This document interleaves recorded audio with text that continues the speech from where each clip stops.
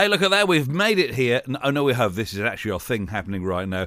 James Watt in Conversation, Show Talk. Today got a great guest on today. Going to love this guy. Well, the one, the only Roy Stride, Scouting for Girls. Had a big, long conversation with him just the other day. They got a new album out, a new single out. They've got a tour going on. Lots of exciting things happening in the future as well. How did it all start? Does he really like Roger Moore the best? Is he really a millionaire now after that song? And also, what was one of his favourite gigs of the summer with Mr. Ollie Murs? We'll find out all that right now. Don't forget you can subscribe away if you should wish to do that. That would be lovely, because that's what people do on podcasts, apparently. Anyway, let's find out what happened when I had a chat with Roy from Scouting for Girls. Hey, we've got actual pop royalty on today. We have Scouting for Girls. Well, 1/3 of them. Roy Stride. How you doing, Roy? All right?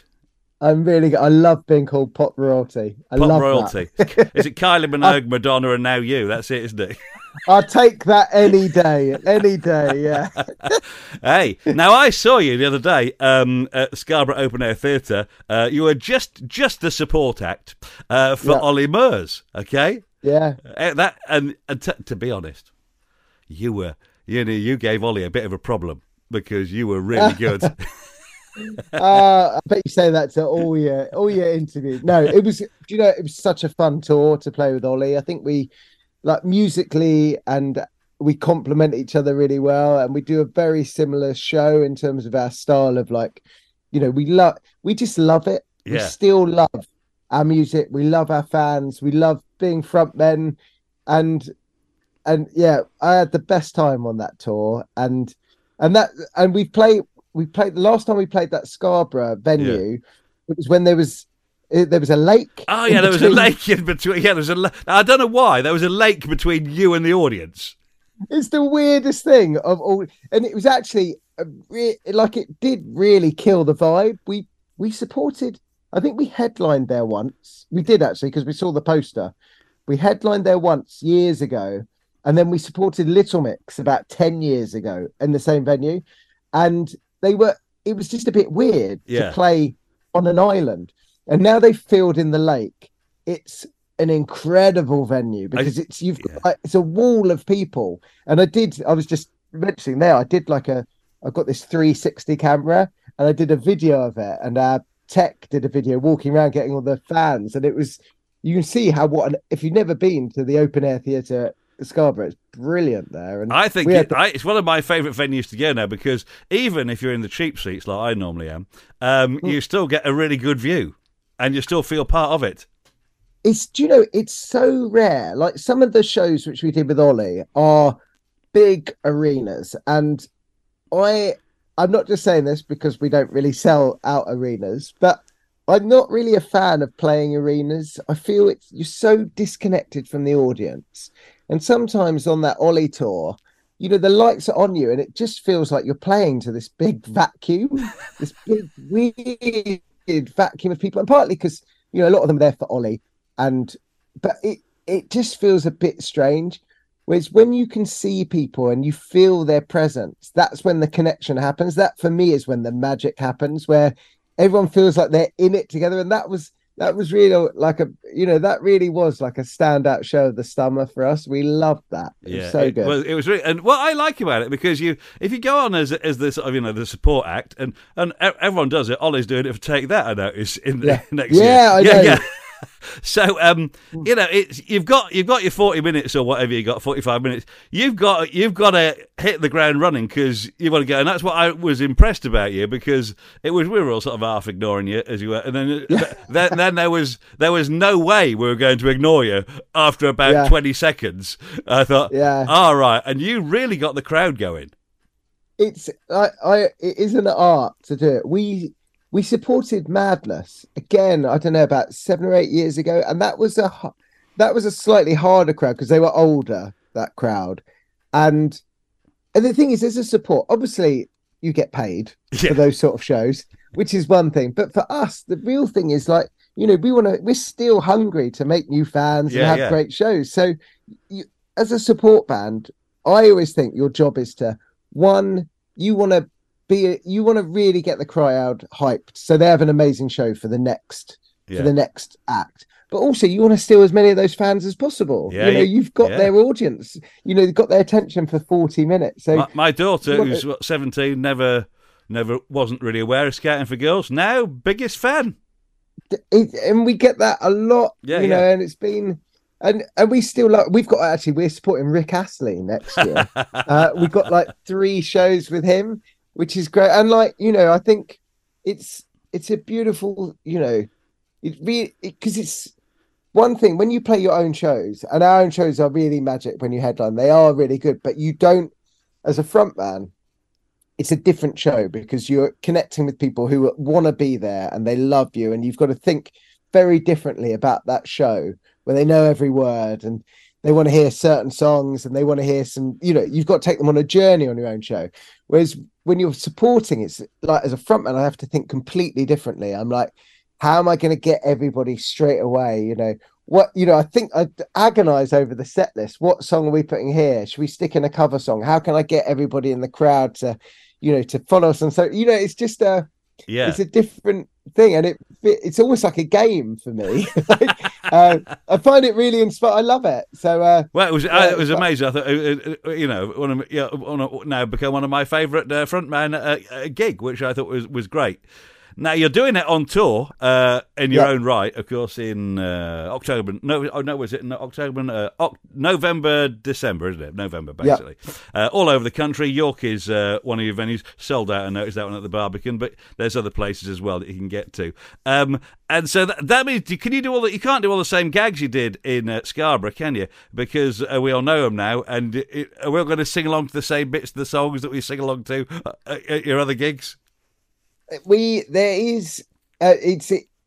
you thought Scarborough was good, the sing-along value at one of the own Scout for Girls gigs is just up 10 levels. It's almost like, when one of the first bands I ever saw, it's like I was a teenager during Britpop, was I went to see a band called Embrace, a good northern band, and I remember I saw them at Hammersmith Palais, which was about 1,000 people, and like the fans there, it was the first time I'd ever really experienced, fans singing along louder than the band, and it felt like almost like a church, almost, and it was like the band were conducting the fans, and the fans were lifting the band higher, and it became nobody was there to watch the band, everyone was there to be in the band and to create this moment, and it really affected me. That I remember walking out like open mouth. I was like 17, 18. I was like, that was like a spiritual experience almost for me. And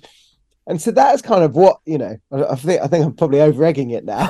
People are going to come expecting to see, but for me, it almost is that is the magic of live music. That's why people still come and, that's what you don't get with TV or TikTok or you're really connecting and you've got people's attention. They're not looking at a screen, they're actually connecting with you and they're connecting with you, and they've got the people they love there, and they've got a night off, and then there's such a massive positive energy bubble around the whole show that it's just I love it. I'm like literally excited about it now. So it's 9:45 in the morning. I know, it's amazing. Now you got a new song out, new album out. The new album's out middle of October sometime. The Place We Used to Meet, which got a picture. It's got a picture of your old house on the cover of that. Okay. Is that where you used to practice? Yeah. You can see it's the picture. The window at the front was my bedroom.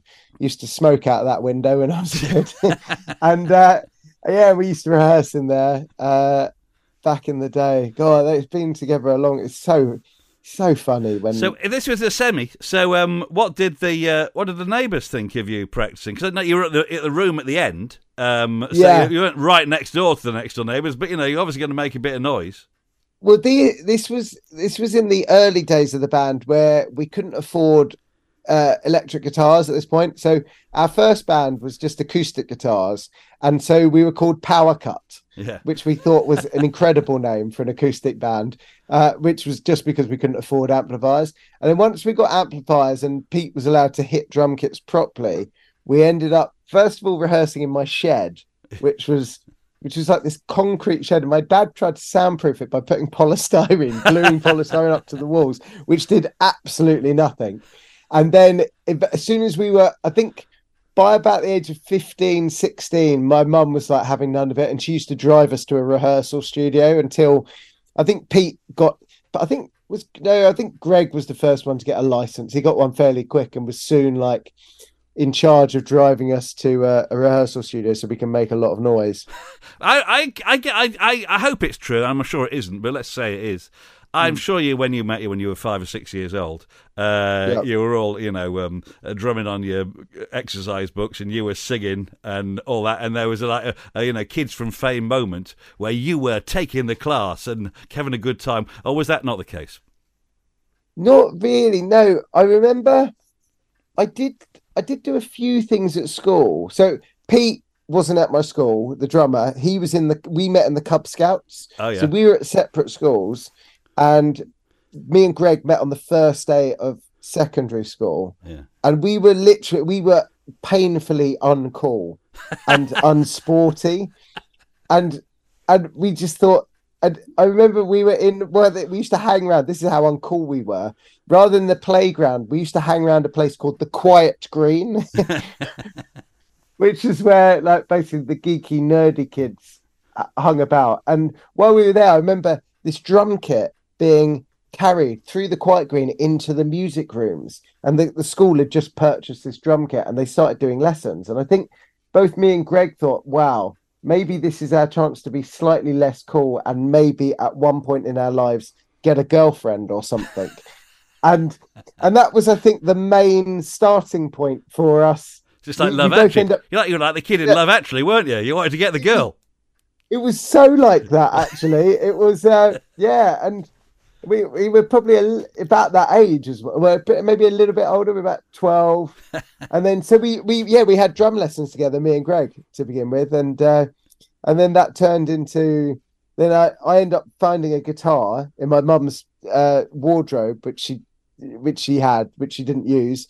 And I was useless at it. And I couldn't work out how to play other people's songs, so I just started writing my own songs because it was easier than playing other people's. And then I made Greg buy a guitar, and that was the beginnings of Power Cut. and we never looked back from there. And that's 30 years ago. God, yeah. And then how did the success happen for you? Because you've a huge amount of hits. So did that all happen sort of quickly, or did he got proper jobs at that point? Were you sort of working down in bars, or what? What was the deal? It was like a real 10-year overnight success. So we were at school when we started playing together, and there were a few incarnations of bands with the same people. And then I was working part-time at Carphone Warehouse. At one point, we were all working part-time for Threshers, the off-license, which is a terrible place for a musician who likes drinking to work. It's almost like a dropout centre for us. So we all worked for the same company. I think one of the reasons it went bust was because we sort of helped ourselves to a lot of any of the stock that started going off. We're like, right, we'll have that. We didn't get a record till we were 20, till I was 27, and then I think because we'd been at it for about 10 years properly before that date, we were kind of ready, and we had all the songs like She's So Lovely, Elvis Ain't Dead, Heartbeat. They were all demoed and we sort of re-recorded them. We signed in February, went straight in the studio like a week after we signed our record deal. We were out of the studio in 6 weeks, did a load of festivals. The single came out, went top 10, and then everything happened from there. It really was like a 10-year overnight success. Yeah, 10 years, and it's continued on pretty well. Well, because I don't know, you'll be annoyed about this, but boys, it may not be a true fact, but let's take it as it is. Boys don't listen to words of songs, okay? And you being a wordsmith, that probably quite annoys you. But here's the big but. But we do listen to the words on Scouting for Girls songs, so that's a major success. You've done well. So do you sort of write the words and then the song comes after? How does that all work for you? Because you are writing funny stuff. It's amusing. It's pertinent and amusing stuff you're writing as well, isn't it? Do you know, that's really funny you say that, because I was like that. I never listened to lyrics.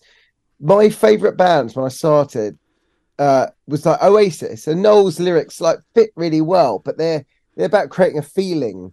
And then I loved REM as well, and I still have no idea what their lyrics are about. And so for the first sort of 10 years of the band, I think that's why it took us so long to get a record deal. I didn't care about lyrics. I just wrote words that fitted the feeling of the melody. And it was only when I started trying to actually spend some time on the lyrics to make them more interesting. For me, that was making them a little bit like, there was a certain dry sense of humor, like with Elvis Ain't Dead, or the lyrics to She's So Lovely, that suddenly we got, the interest of people. Because I think as a songwriter now, when I work for other people, really the only thing that sets your song apart these days, is how good your lyric is. Because, you're never going to sing as good as Adele. You're never going to have a song that's produced better than by something that like Mark Ronson's produced, or, one of the great producers, Steve Mack now. But one thing you can do is write a lyric that nobody's ever heard before. And so that came really late to me in life, and has been like a real, it's the hardest thing in the world. Yeah. But I'm still a little bit. I'm a bit surprised. The James Bond, there's the dog. There he is. The James Bond song. I'm surprised you really like Roger. You want to be Roger Moore of all the James Bonds, because I would have thought that there were other ones that you might want. Because I guess Roger Moore got the girls, and Daniel Craig doesn't tend to get the girl because it's a more modern time. So is it that you want the girls? That's why you went for Roger Moore, or does he just rhyme? Well, firstly, Roger was the best Bond, no question, without a doubt. I love it's so funny because I watch those. Well, I force my children to watch those Roger Moore Bonds, and they are a bit. They're not as good as I remember. Basically, he was the first Bond I ever saw. So for me, they used to rerun those Bonds on Saturdays as a kid. It was one of the only films you ever saw. So for me, he was Bond, and so that's kind of where that came from. And so I still love her. I love Roger Moore. So you're standing by Roger Moore. Standing by. He's still the best. Still the best, without a doubt. Now, Glow As You Do single sounds great. So it sounds like a Scouting for Girls song, which is a good thing. But it's brand new.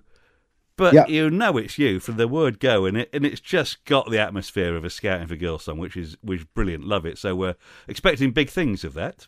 We hope. It's been everyone's saying that it's I thought it was one of the best songs I'd ever written when I wrote it. But I'm not going to lie, I kind of think that about every single song I write. Because when you start, that's the magic of songwriting. It's so amazing because you never know. You literally sit down at a piano, there's nothing there. And then 20 minutes later, you can write something that will change your life, make you £1 million or soundtrack somebody's, relationship. And unfortunately, 99.9% of the times that never happens. Yeah. But because of that can happen. That's one of the things that keeps you really hungry. So generally when you start, you're like, this is amazing. This is a great song. And as you play it to more and more people and they're not as excited, then you're like, okay, maybe it's not as good. And then you sort of get bored of it. But this is a song where I played it to people and they're like, wow, that is actually really good. And so as we played it to more and more people, they've sort of loved it. So, we love it. You're going on tour. I was thinking about, you're writing songs and the same thing, it happens, okay? I won't mention the Millionaire song then, because, you probably wrote that when you weren't, and now probably you've got oodles of the stuff. So there we go. So congratulations. I wish. Yeah. Congratulations on that. I'm thinking of writing a song about becoming a millionaire as well to see what happens. Do you know what? Yeah. Like, I remember listening to an interview with James, and they obviously had some big. They basically found that with all their albums, every time they called the album something, it would happen. So I think one of their first ones was Gold Mother, and then they all started having babies, and then they had an album called Laid, which was their biggest album of all time, and so obviously after that album, they found that they were all having loads of having a good time. And so then they did an album called Millionaire, just because they were hoping that it would manifest them all becoming millionaires. But I don't think it did. So I think it did. Hey, yeah. we got to go because I know you got a full day of this old nonsense. But the place we used to meet is out October the 13th. Is your single out right now? I think it's out kind of now. Yeah, I think it came out on Friday. So yeah, it's out to listen to right now. Out to listen to now, and a big tour. It's a lot of it sold out because it is you being so popular and all that. But it's going to be a great, amazing. It's going to be a great night. Okay, great night with you guys. Lovely to meet you again because it's been a while since we've bumped into each other. It has, yeah. And good luck with the album, and we'll see your star shine again, no doubt, even more. Perfect. Thank you very much. Thanks so much for having me. Cheers, man. Again, that's Roy. So check out their website, of course, and their tour and their album and all the rest of it. This has been James Watt in Conversation, Show Talk, officially. And do subscribe away because it's a very, very exciting thing, as you know. And you never know who might turn up next. So do hit that subscribe button. And if you want to contact me, at James Watt UK via various social medias will kind of work as well. All right, have a good day. We'll catch you around.